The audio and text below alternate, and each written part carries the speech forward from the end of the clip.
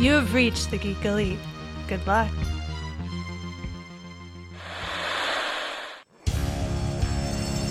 I know what you're thinking. Did he fire 6 shots or only 5? Well, to tell you the truth, in all this excitement, I've kind of lost track myself.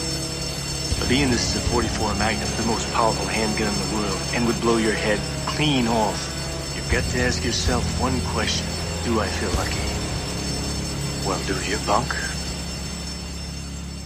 On tonight's episode of the Mitch and Rich Show, we are going to continue our discussion of Oscar-nominated films for the year 2021, or I guess technically they're for the year 2020. The award ceremonies in 2021.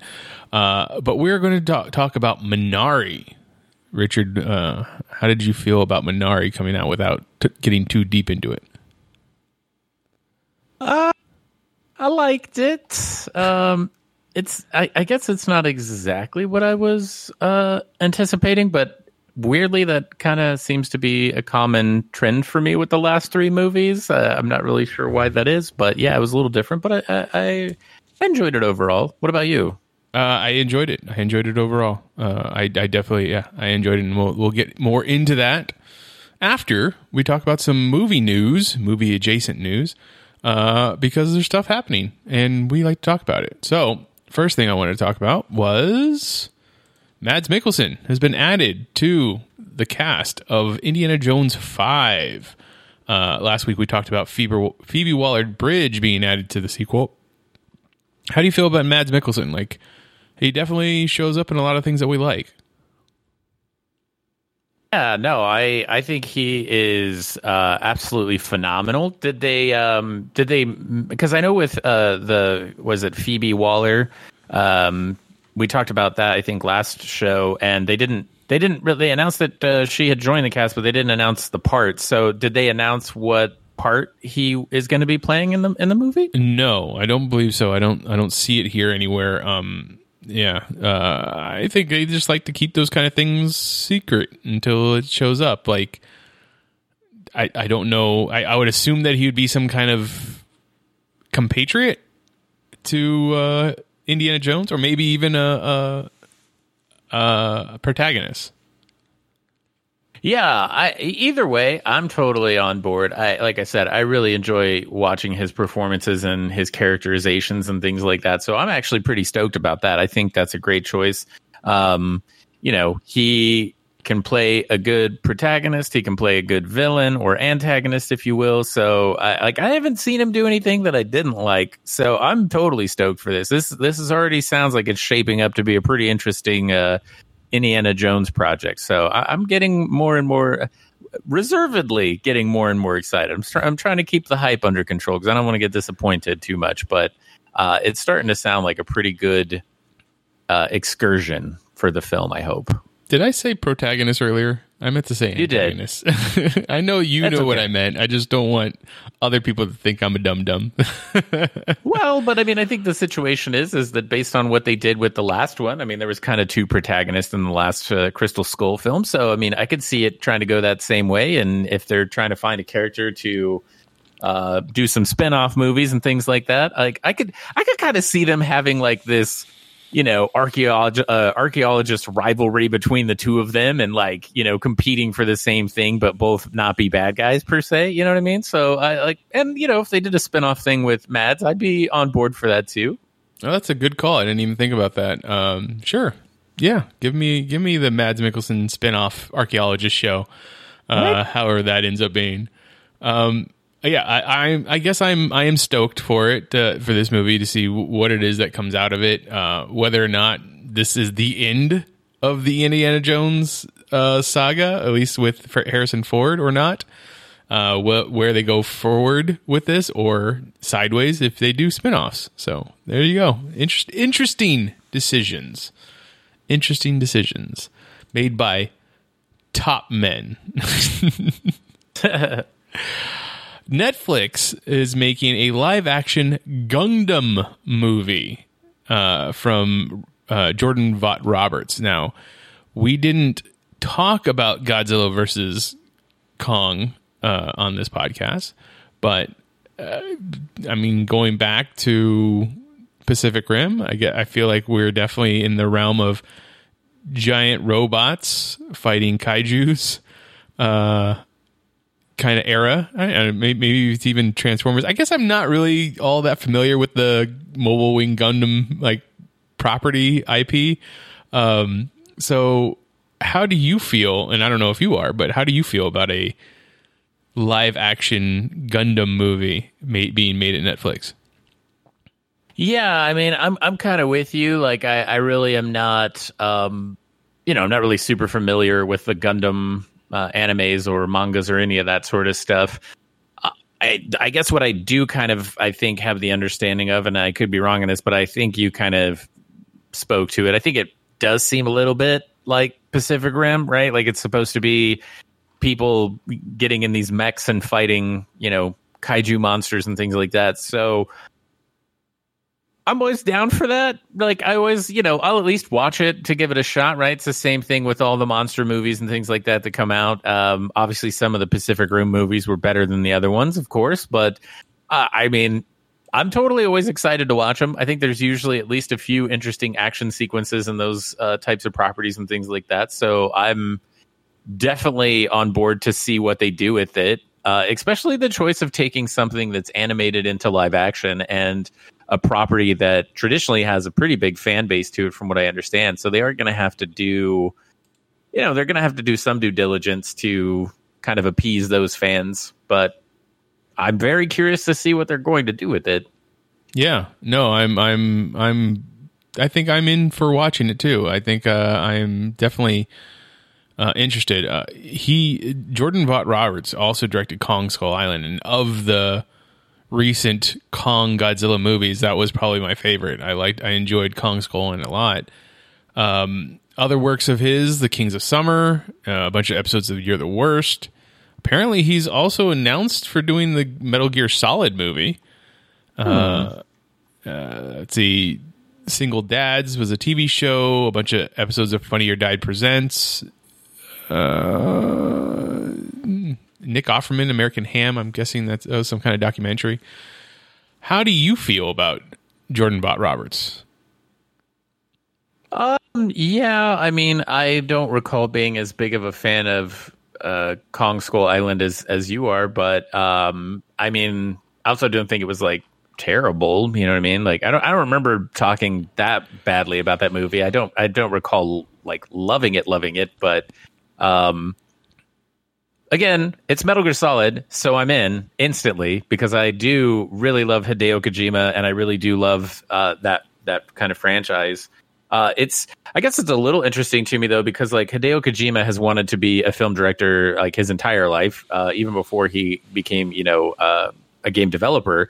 And so obviously there's probably still some bad blood between him and Konami, with all the stuff that went on there. So I'm sure that they're probably not chomping at the bit to let him direct. And I guess in some capacities, he also doesn't have any real established history as a film director, but it would have been really cool to see like a Metal Gear Solid movie directed by Hideo Kojima. But that being said, I mean, I kind of understand why it's also not happening that way. And I'm definitely on board to watch the movie.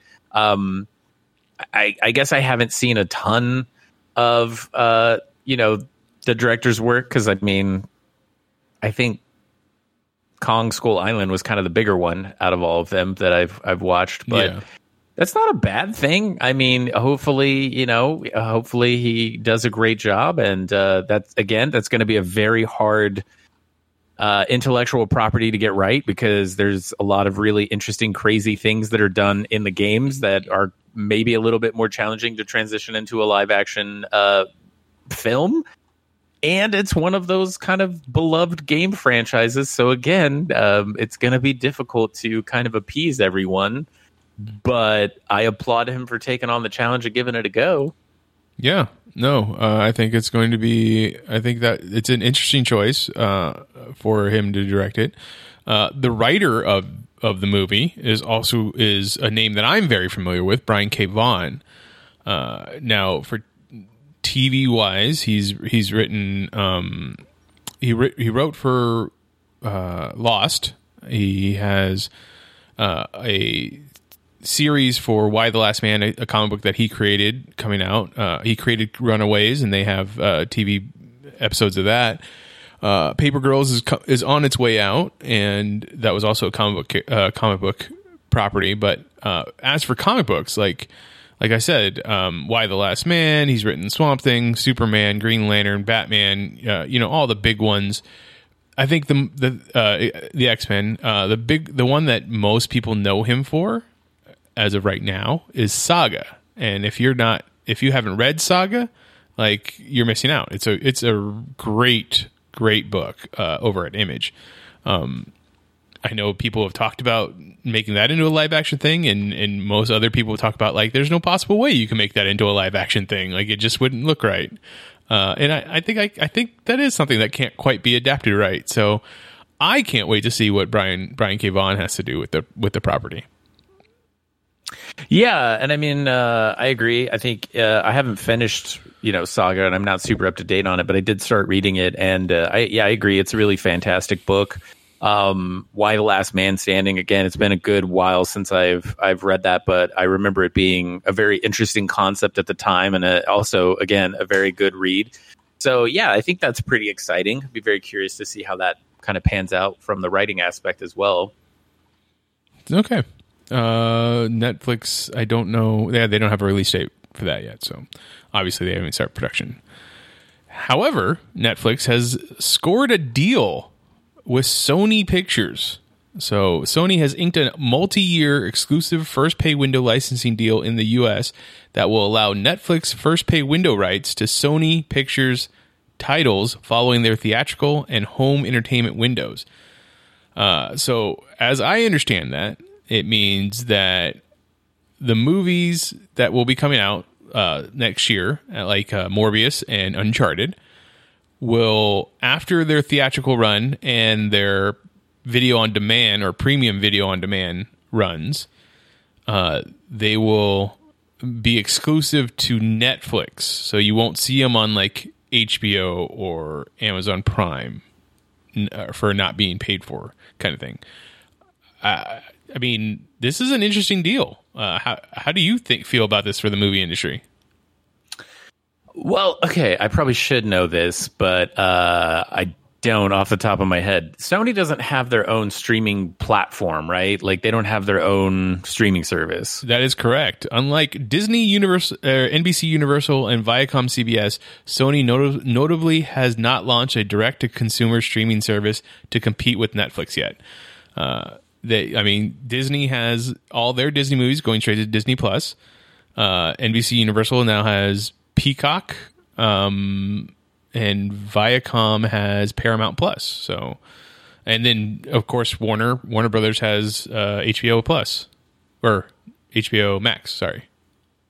Yeah, so I mean, I think from that perspective, I like this approach more, because this is, I like them kind of having the option to go to these other streaming platforms instead of just being like, well, we're going to fabricate our own, because that's one less thing I have to subscribe to, which I think is smart. I genuinely don't think every individual like studio or, production company or whatever, needs to have their own streaming platform. Like, I think we've kind of already reached a pretty good, spectrum of streaming platforms. Like, I feel like we could just call it a day, and not continue to just be like, oh, we gotta have our own too. Like, it's getting so crazy. So from that standpoint, I think that's a really good deal. And, it gets tricky too for, I guess, Sony to kind of navigate all of that, because in some capacities they are competing against these other studios and things like that. So,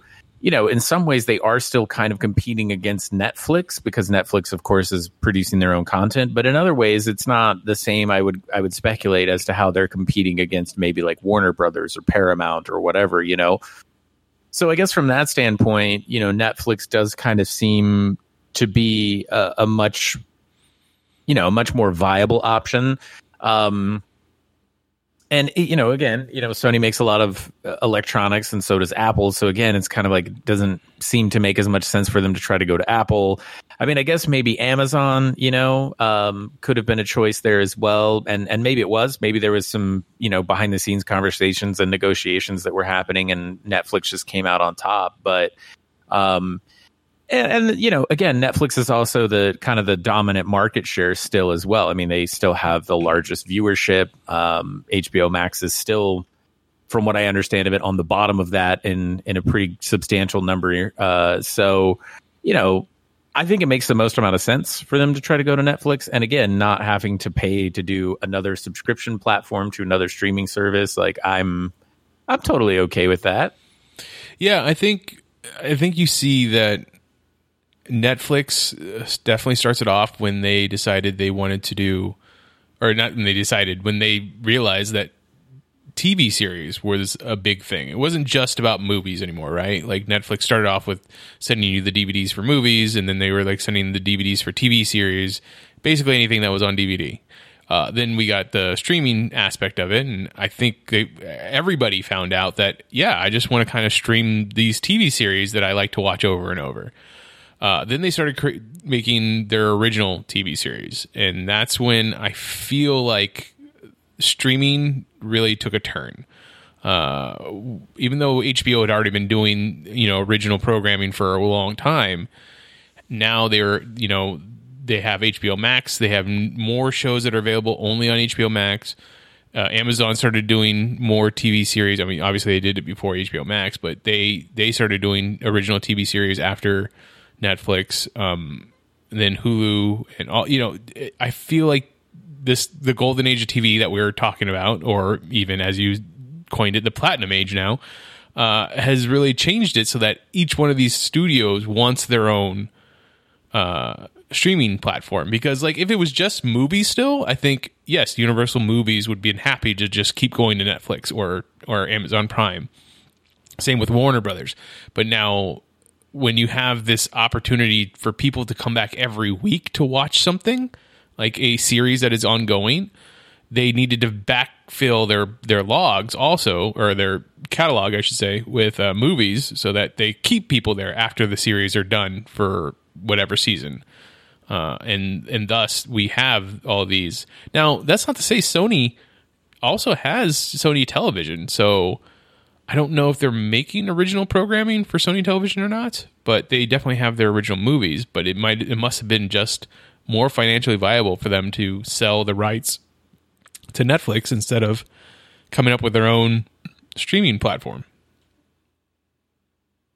Yeah, I mean, I would have to assume that it would be at some point. You know what I mean? And again, I think it's also daunting to be like, well, we're going to try to start another whole platform and have all of the server space behind it, try to drive all these viewership and traffic to it. And so I mean, I think it does become a pretty big undertaking when you're committing to something like that. So yeah, I could see it being a lot more finance. And again, do you have enough exclusive content to do it? Do you already have a lot of that content licensed out to other places? Like I feel like there's a whole list of other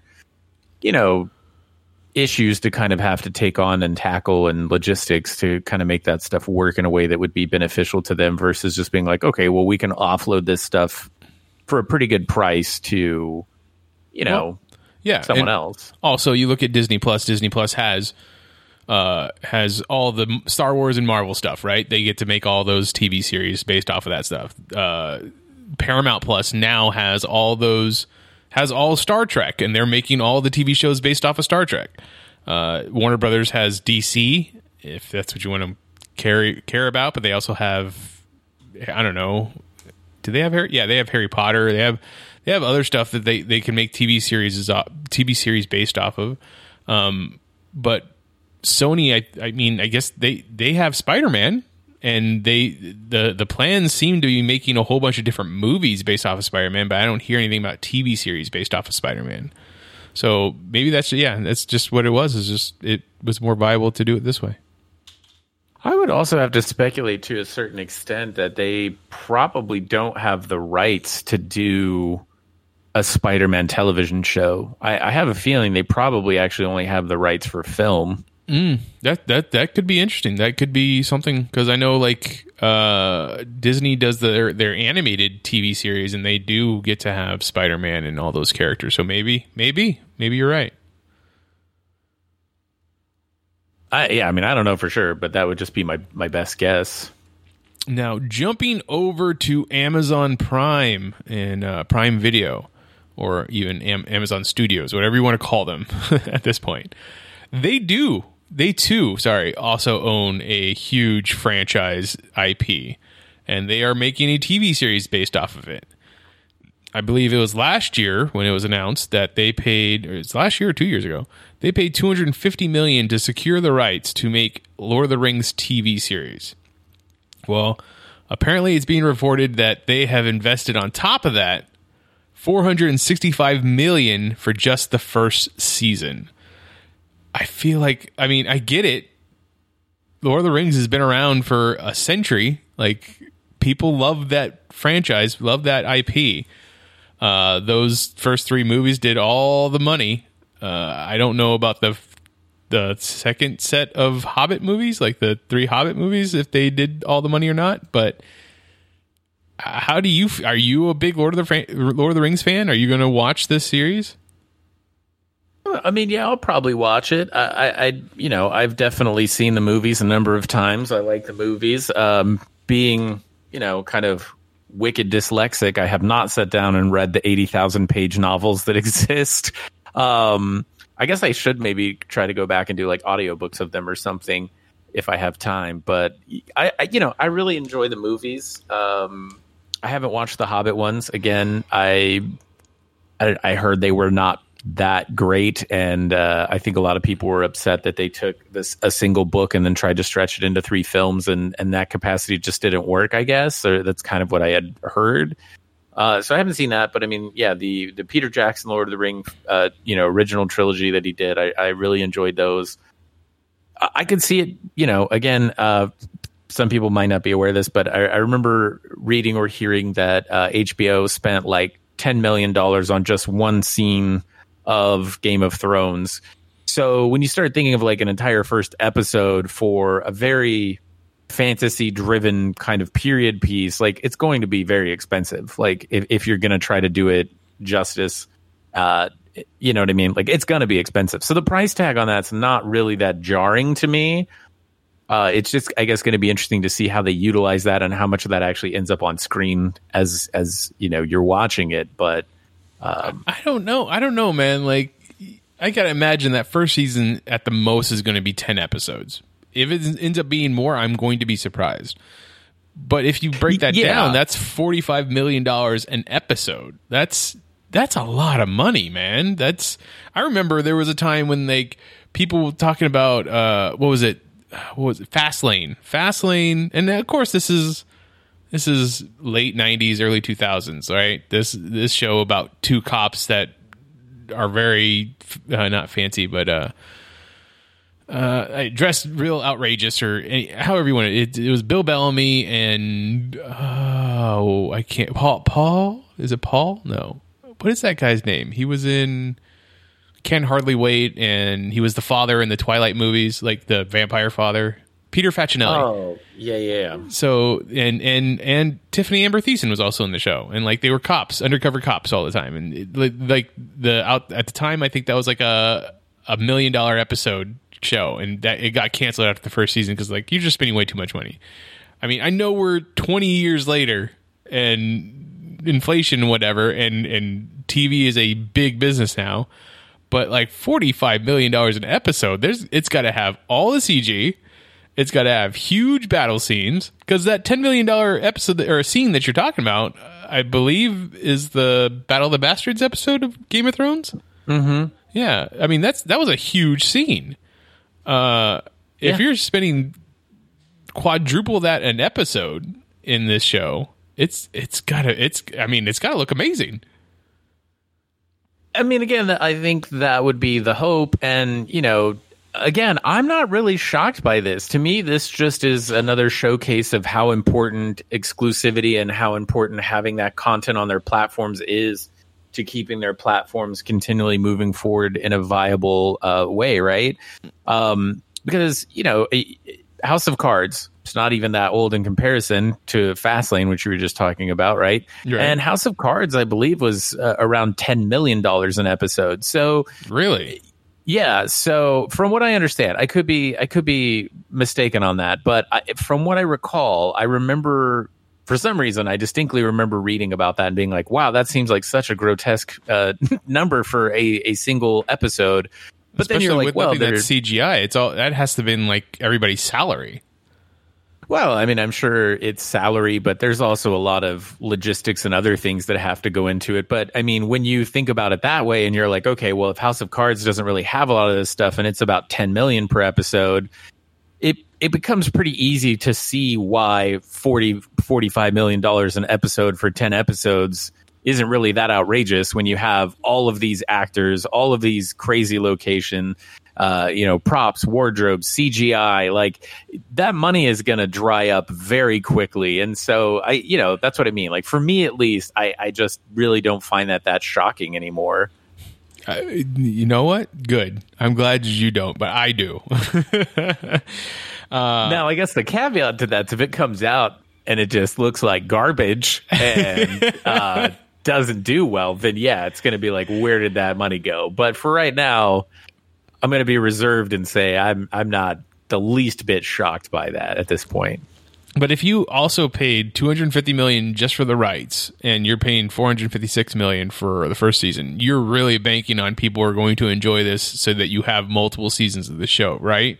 Like otherwise, that's got to be a huge loss. Oh yeah, I mean, I think that would be anyone's mindset and attempt. Whether or not it's going to translate to that or not, we'll see. Was it Disney spent $250 million on John Carter, I believe, and it was a complete, crap show in terms of the return. So, I'm not saying that the movie is good or bad. I'm just saying in terms of their investment, right? That did not pan out the way that they wanted to. So it can happen. But yes, I believe that the mindset and the hope would be, yes, we're investing a huge chunk of money into this. And again, investing in acquiring the rights for Lord of the Rings. You think about, how many books there are, how long those books are.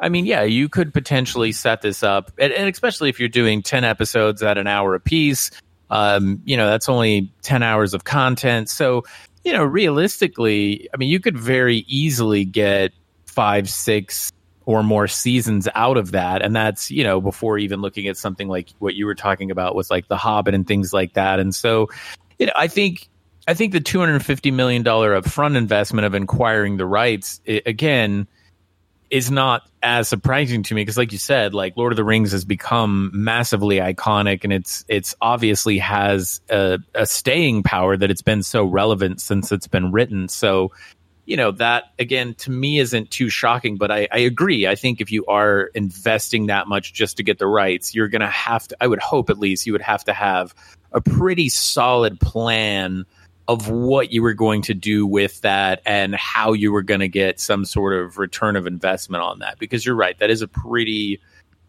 large sum of money to just jump into something that, could fail. Yeah. I mean, I get what you're saying, and I totally understand that it not being a shocking number anymore. It's just, and I guess you kind of brought me around to that, like it not being that shocking. It's just, wow. Just it seems like a lot of money. It's well, think about it this way though, too, right? I mean, Disney, and I think it was Endgame. They spent $500 million for 2 hours of entertainment. Well, Endgame is not 2 hours; it's 3 hours. Okay, but either way, you know what I mean? They spent $1 billion on 2 films, so I mean, realistically, if you're spending half that amount, on 10 episodes, like I don't think that's that unreasonable. That's fair. I get that, but I guess it's the return effect. The amount of money they're getting off of it seems not more reasonable, but like more prevalent, seeing as how, a movie ticket gets you, is going to be what, $10 to $20, right? So every person that went and saw it has to pay for that. Whereas, and then they eventually get home box office and rentals and sales and all that stuff. Whereas this is being an Amazon thing, like the measurement of it is how many people decide to get a membership to Prime Video, and then also how it affects people staying on Prime Video that are already on there, right? Like, because advertisement doesn't really play into this. Like, you're not going to get anybody drinking a Pepsi can in the middle of Lord of the Rings.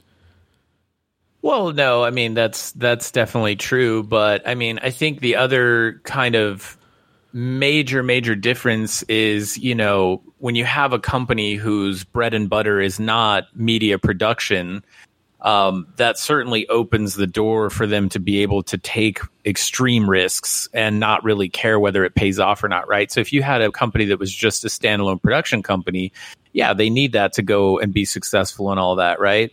So that's one thing. I think the other thing too is, I mean, when you stop and think about the traditional distribution platform, somebody might go watch a movie once, so there's one sales ticket, that person may or may not buy it, all that sort of stuff. But when you have something like these streaming services, everyone is paying for that content, whether they use it or not. So it's kind of like the same principle as like a lot of gym memberships. There's tons of people that have gym memberships that never show up, never go to the gym, and that gym is just draining the well of money from these people. And really, when you stop and think about like all the streaming platforms, they're kind of in the same boat, because whether you watch it or not, you're still paying for that movie. Like, they're still drawing continuous generated revenue every single month from all of these people. So they also don't need it to perform in the same way that they might have needed it to perform 20 years ago, right? Yeah. So I think that has a pretty significant amount to do with it as well, because you're right, it becomes so much harder to quantify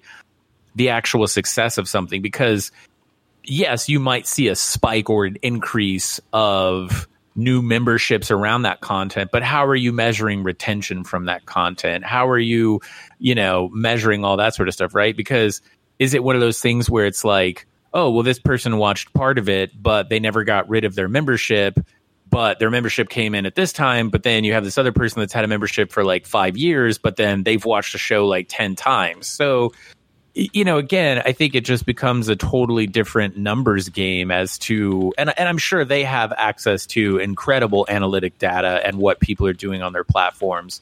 So, I mean, I'm not too shocked by that. The other thing that I've heard, which I think this is kind of interesting, is that there are like companies that are now like watching you watch their movies via like cameras. So like stuff on like your smartphones, like smart TVs that have cameras and things like that. Like, they're actually watching like facial expressions and things like that. And now I guess they're getting into a pretty good arena of being able to calculate your emotional responses to characters and to the shows. And so we're, I think, walking down a pathway of eventually studios knowing what someone wants based on how they're watching it, and maybe just killing the main character off and going with a background character, because every time that character comes on screen, everyone comes like more interested in the show, right? Mm-hmm. So, yeah, big data and analytical data is going to, I think, start playing a larger and larger and larger role in how a lot of these shows are, quantified as returns of investment and things like that as well. Okay. All right. That's it for the news. Let's get into talking about Minari. This is an Oscar-nominated film for the year 2020, directed by Lee Isaac Chung, also written by Lee Isaac Chung, starring Steven Yeun. I think most people know him as Glenn from The Walking Dead. I had a hard time separating him from that character watching this movie. And now he's also the voice of Mark Grayson, Invincible. Yeah, if you're watching that on Prime Video. What was that? Can we talk about that real quick? Sure. just because I think you mentioned it on a couple of episodes back, like I think 1 or 2 episodes back, and I think specifically you told me that I should watch it. And I think you said if you like really good voice cast, and everyone should watch it. Which I started the first. I think I'm on the 3rd episode, and I'm trying to go slow with it because I actually don't want to just like binge through it. So I won't give anything away, but I think you're absolutely right. I think everyone should go watch a show. But what I want to say is this. So I started watching the first episode, and it's like going along, and I'm like, okay, like, yeah, okay, like normal what you would expect comic book hero stuff, right? So you're like, you're kind of going along with it. And I was like, all right, well, if this is all the show is, I don't know. I'm probably not going to watch it right now. I would say the last like 3 minutes, maybe minute and a half of the first episode, I was like, okay, now I'm in.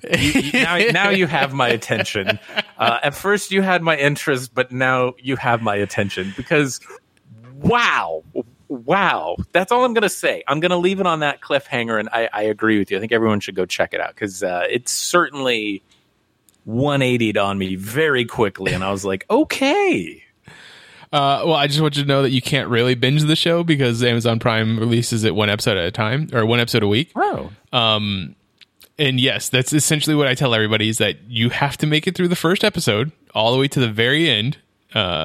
Because after you get to the mid-credit scene, I guess that's what you want to call it, you'll know if whether or not this is a show for you or not a show for you. And yeah, that's well, yeah. Even that, I almost turned it off immediately, and then like when I hit the button, it still showed a pretty good gap of like stuff left in the first episode, and I was like, wait, so is that not over? And so I hit play, and then that stuff happened, like, and I was like, oh my god, I was like, I almost missed that, like, so yes, do stay and make sure you're watching the entirety of the first episode because it does seem to kind of randomly just end out of nowhere, so something to be aware of. I can't wait to hear what you have to say when you get to the more episodes. So, however, in this movie, Will Patton is also probably the only other recognizable for American audiences actor in this film, which I love Will Patton just about everything I watch him in. Obviously, the first thing I remember him from is Armageddon. But, you know, he goes on to make other great movies like We Are the Titans, or Remember the Titans, sorry. And I'm going to say Punisher. Like, I like Punisher. Nice. But he's got other great films under his belt, obviously. So what did you think of this cast? Yeah, I mean, I would certainly agree with you. I didn't, I guess, have the same problem with Steven Yeun as you did. Like, for some reason, it was kind of very, it was very easy for me to let go of the Glenn thing for some reason. I really like him as Glenn, though, and I really enjoyed his character run on The Walking Dead. So I enjoyed watching him in this, and I thought his performance was wonderful. I thought he did a great job in this. Will Patton is also someone who I did not know he was in this movie, and when he showed up, I was like, oh, I love that guy. It's great. Like, so glad he's in this. And his character as well is a very, very interesting character. And so, yeah, I have to say though, the actor who played the little boy, David, I guess his name is Alan S. Kim. To me, he kind of stole the show. Like his performance, like, I don't know. I was just cracking up at that little kid. I thought he did such a great job. But yeah, so I guess I would kind of be that for the cast. I mean, we'll get a little bit more into the cast and story in a second, or the story, I guess, in a second, because I had some issues with that. But yeah, I would definitely agree with you that David, the character of David, steals the movie. I don't know. I wouldn't necessarily say that his performance is great, but he is, and he's a kid. Like, I can't fault him for that. You don't have great kid actors, really, especially as young as him. But he does do a pretty good job. Like, he hits his lines, his marks, you know, everything plays out well. What would you say this movie is about? I mean, I would say it's just kind of, you know, the struggle of trying to achieve a better life. I guess you could say the American dream, but I don't think having a better life is the American dream. I think that's everyone's dream. Like, I don't think there's anyone that's like, oh, I want to have a worse life tomorrow. So like, I don't think that's uniquely an American thing. So like, I personally have kind of a hard time, I guess, saying that. But no, yeah, but to me, yeah, go ahead. Specifically, I think what you're trying to sell as the American dream is something that we've always been told is like, you make the money that you need to make, and then you go off and you make a life for yourself with that money. So, like, the character Stephen Yeun plays of Jacob. Sorry, thank you. Jacob and his wife, they were doing well enough in California, in a chicken hatchery, and Jacob even became one of the fastest gender revealers of chickens, I guess. I don't. The idea is that I think they were inseminating them. They were, because he kept referring to it as chicken sexting. So I think they were actually forcing them to do that. No, they weren't. Or were they just gendering them? Oh yeah, I guess you're right, because no, you are right, because they were taking the female ones and they were sending them to egg farms. Yep. And then the male ones they were throwing in furnaces. So yeah, you absolutely are correct. Yeah. Wait, I missed the whole furnace thing. They're throwing the male ones in the furnace? Yeah, so when he goes outside to have that conversation with his son David, when they first get to the chicken sexting place, and that's such a weird phrase to say, in Arkansas, David goes up to the mom and is like, what am I supposed to do? And he's like, oh, I can take a break. And so he goes outside and he's sitting there smoking a cigarette, and his son goes, what's that? And it's like the smoke coming out of the chimney. And he's like, oh, like that's the furnace. We throw the male chickens there because they're useless. And that's why you and I have to work hard and be useful. So he's like basically implying that like if you don't produce money and take care of your family, that like you're going to be thrown in a furnace because you're useless. So we also have to say, as a little bit of tangent here, is that this movie is not fully in subtitle, but the main characters speak Korean most of the time because they are Korean. And I am a bad millennial American, however you want to say it. Whereas I personally don't care I don't care about subtitles. Like I like watching movies with subtitles. It doesn't affect me in any way. However, I have now become trained to not keep my eyes on the TV screen. Like I might get distracted by my phone or whatever else is going on. So I will miss certain pieces of dialogue if it's in subtitled like this movie is. So I must have looked away at that moment when they were talking about that, which I am greatly offended by. I'm sorry to anybody that's listening to this. So thank you for that extra part. But yes, you're offended that you missed it, or you're offended that they were burning baby chickens. I'm offended that I missed it. Like I'm offended that I disrespected watching the movie in such a way. But yes, they are separating the males and the females so that the females can go off and be bred. I guess I just never thought of that being a human job to have to do, of searching for chicken genitalia and then separating them. But I guess it has to get done. And so they were he was fast and he made money. So he moved his family out to Arkansas so that they could buy a huge 50 acres of land so that he can then farm Korean vegetables, and then in his hope sell these Korean vegetables to Korean markets nearby in bigger cities, and so that they wouldn't have to get them all shipped from California, and the vegetables would be more fruitful. Like, it's a good idea in theory. Like if these markets will pay for the fresher vegetables, then he would be cornering that market. But come to find out, it's not easy just to start up a farm. No, but he did it.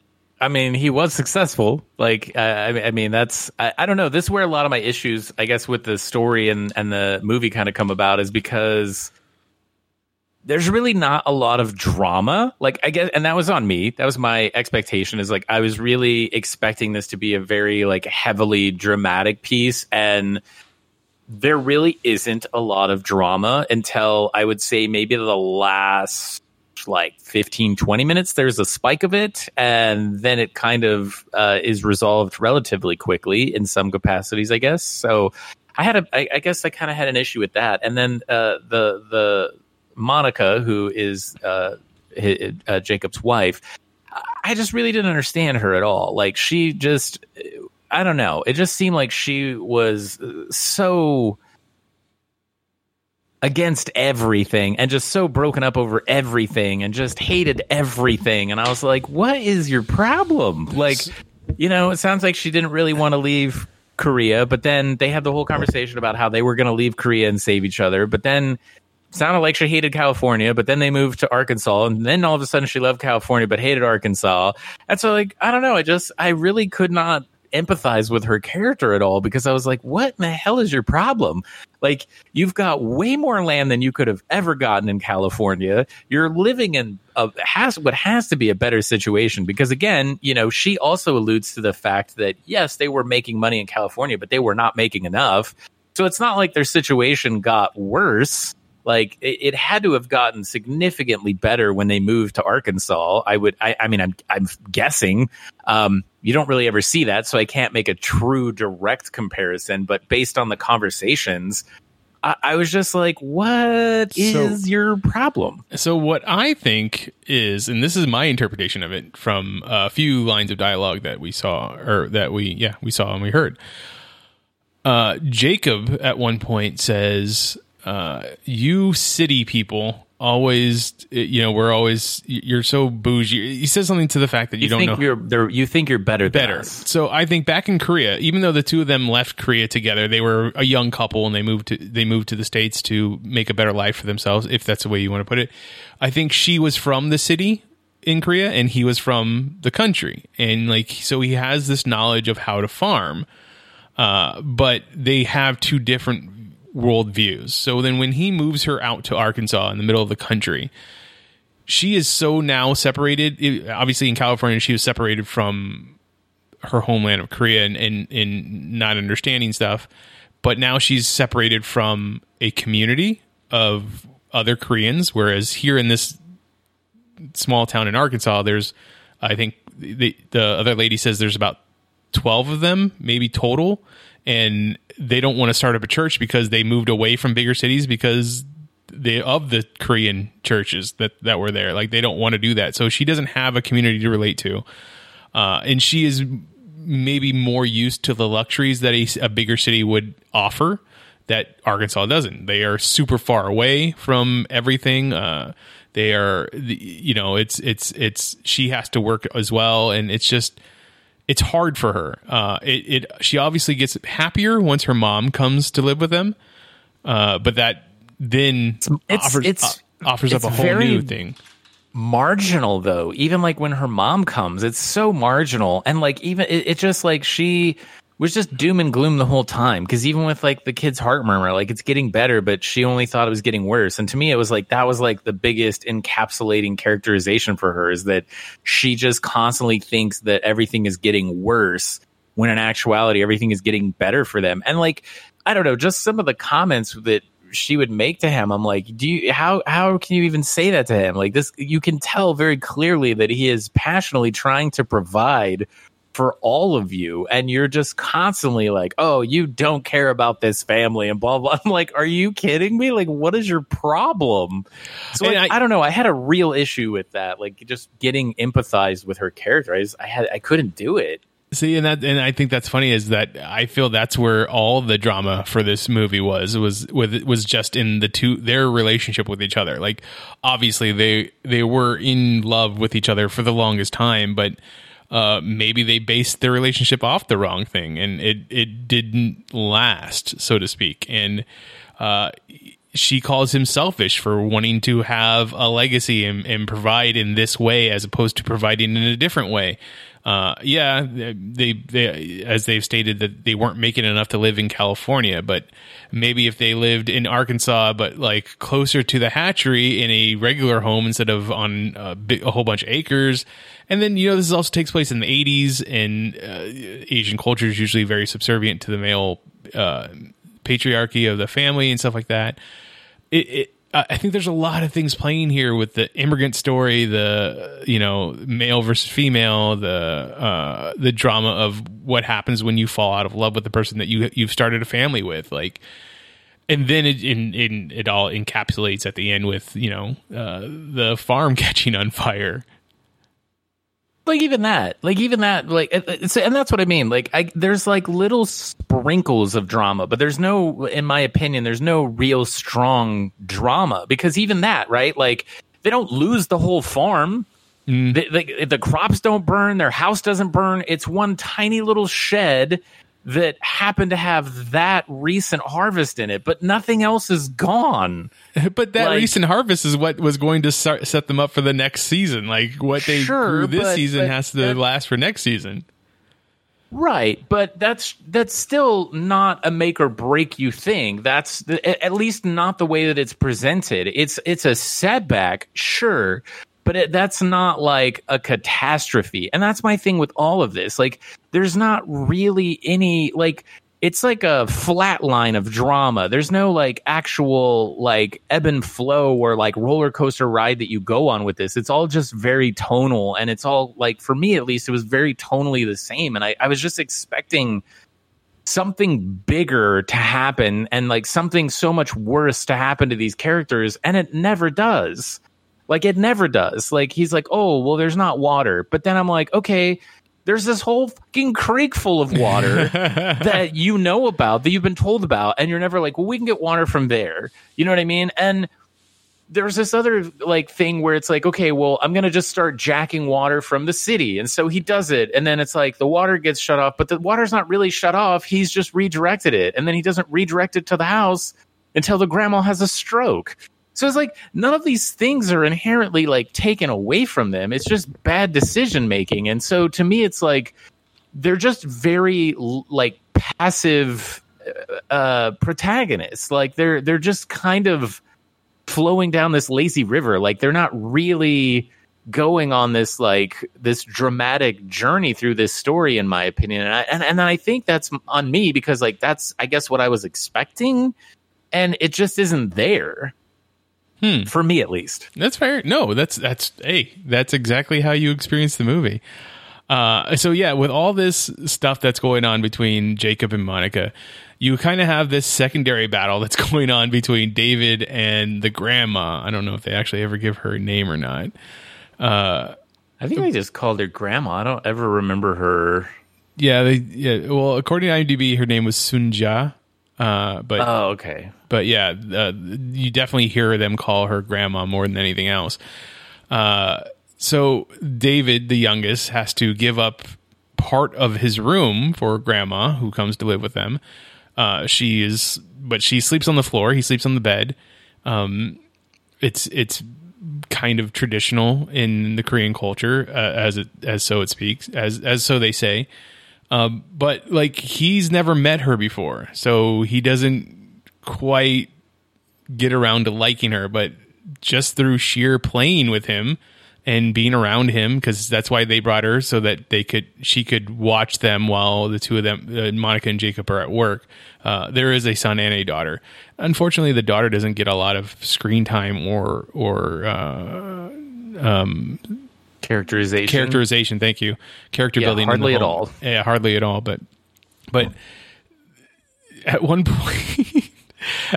point, David pees into a cup and gives that to his grandma, and she drinks it. And like, he gets punished by his parents, especially by Jacob.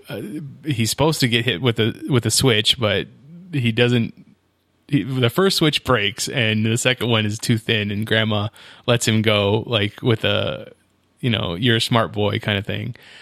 But their relationship, the second one was like a piece of wheat. It wasn't even a switch. It was so funny. But their relationship gets better. Like, she even like rocks him to sleep one night, and unfortunately, that night she ends up having a stroke in the middle of the night, and she doesn't die, but she is now, handicapped from this stroke, as many people become after such a event.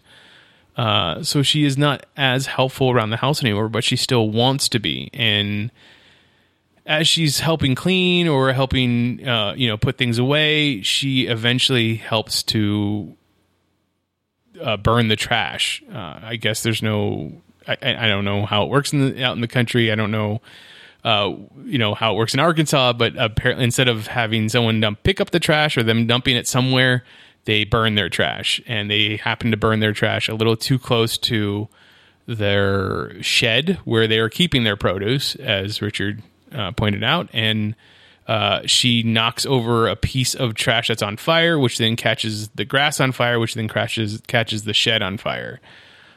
She is so distraught by this and the fact that she is no longer able to really contribute to the family that she kind of starts to walk off, and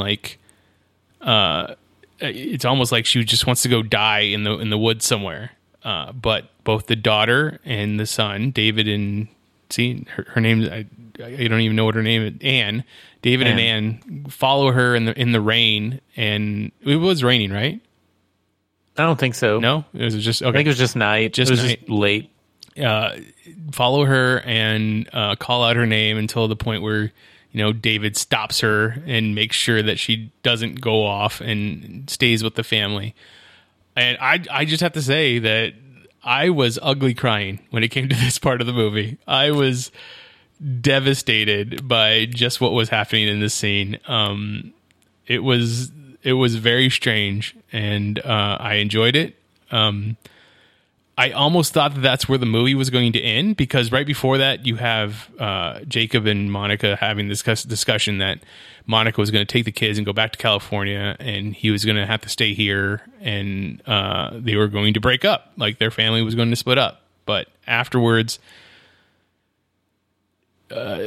you see, was it David and Jacob go out to the Minari field where the grandma had planted the weed out by the creek, and he explained that grandma did a good thing by planting it out here, and then you see that the whole family is there when they bring the water diviner guy back to find a place to make a new well so that the crops can grow.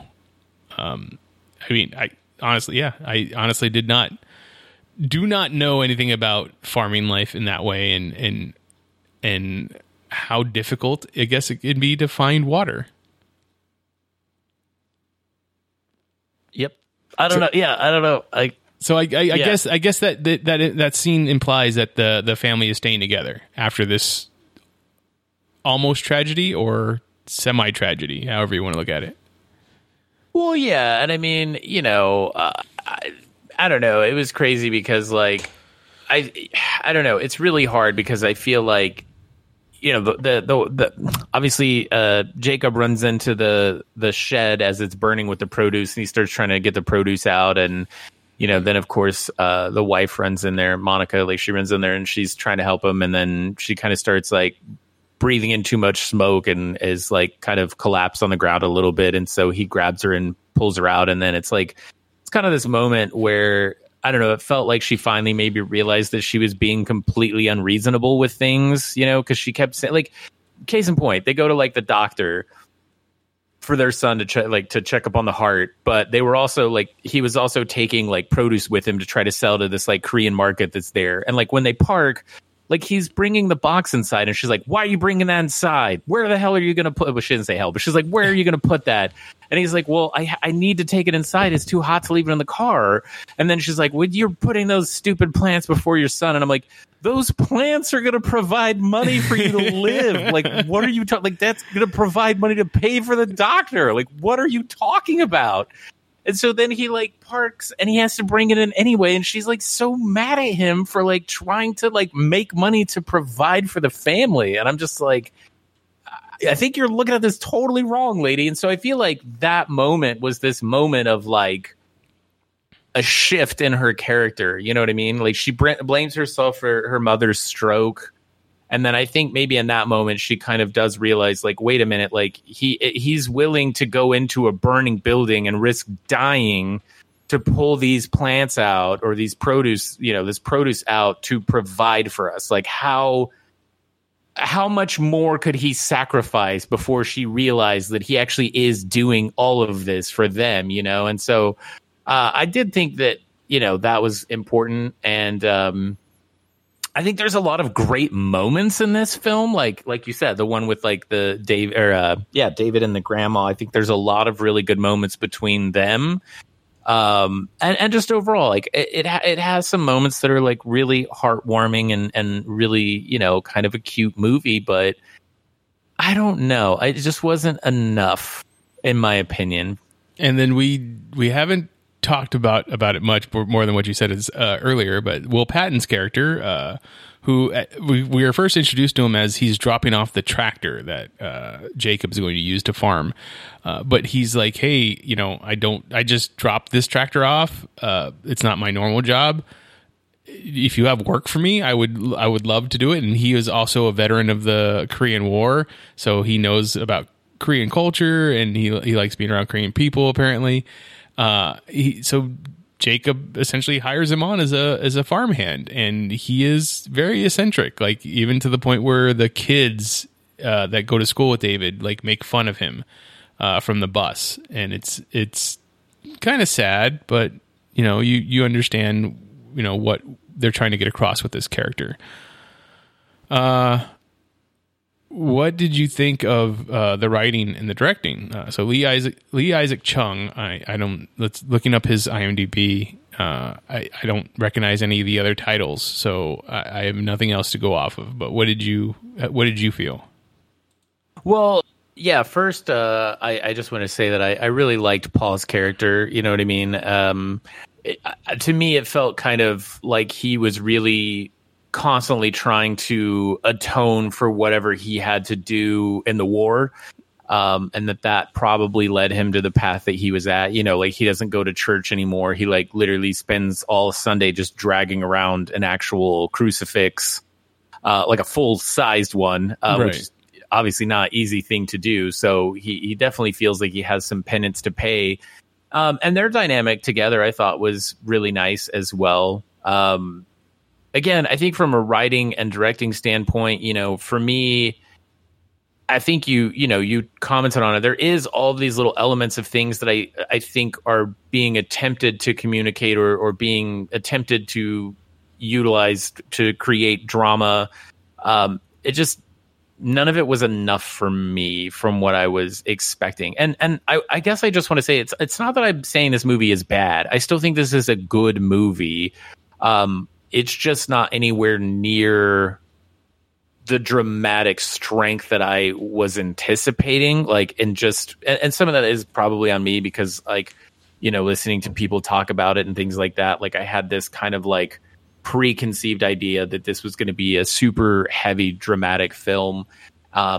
And to me, it just wasn't. And I think it could have been. I think it has a lot of potential to be that. I just don't think it ever pushes enough in one way or the other to make that happen. The directing obviously worked out pretty well because Steven Yeun is nominated for an Oscar or Academy Award for acting. And I believe this is actually the second time that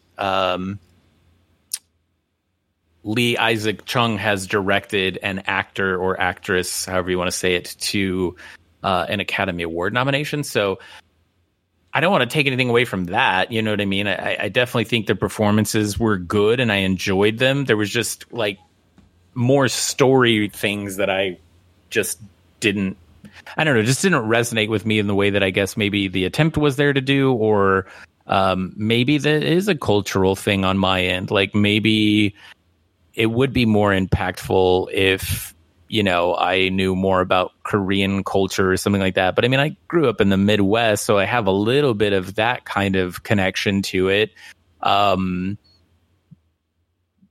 yeah, I don't know. I mean, I don't know. That's kind of how I feel about it, I guess. Maybe that's not the best articulation of it, but I was just expecting more. But I don't think it's a bad movie.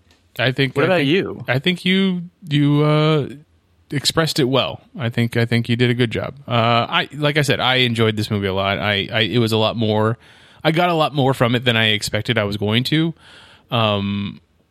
I really fell in love with these characters and the little bit of drama, I guess, that was between the two, or between the family and the situation and stuff like that. I enjoyed watching this film. One of the things I wanted to shout out, I guess, is in this the trivia section of this says that the whole film was shot in 25 days. All the scenes involving the creek were filmed in a single day. And I think that's 4 scenes or 3 scenes, give or take. Yeah, probably 3 or 4. So that was kind of cool. That's kind of cool to think about. What did you think of the filming? Let's see who the cinematographer on this was. I mean, again, I think it's a beautifully shot movie, right? I think the production design and stuff is done really well too, and I think that the cinematography and the production design complement each other pretty well, because again, you do have that very kind of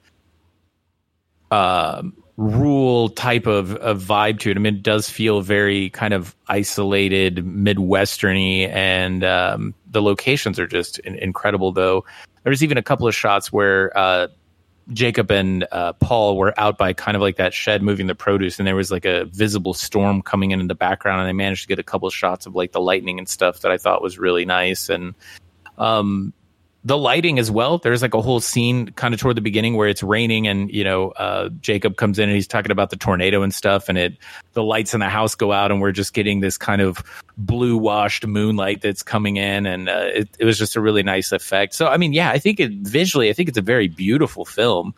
I think it's captured very, very well, and it does kind of almost give it this weird ethereal type vibe as you're watching a lot of it. There's a shot where the camera was like mounted to the tractor that Jacob was driving, and it's just kind of him floating through this farm. And so, yeah, I really do think it's a beautiful movie visually. And I think the acting is great too. I don't know. I just feel like I said a bunch of stuff, and I really don't want people to be like, oh, I'm not going to watch it now, or it's a terrible movie. And it's like, no. Like, you should still watch it. It's a good movie. I was expecting something different. So the cinematographer is Lachlan Milne. I believe that's how you say his last name. He's done a lot of shorts, but notably he has been the director of photography for several episodes of Stranger Things on Netflix.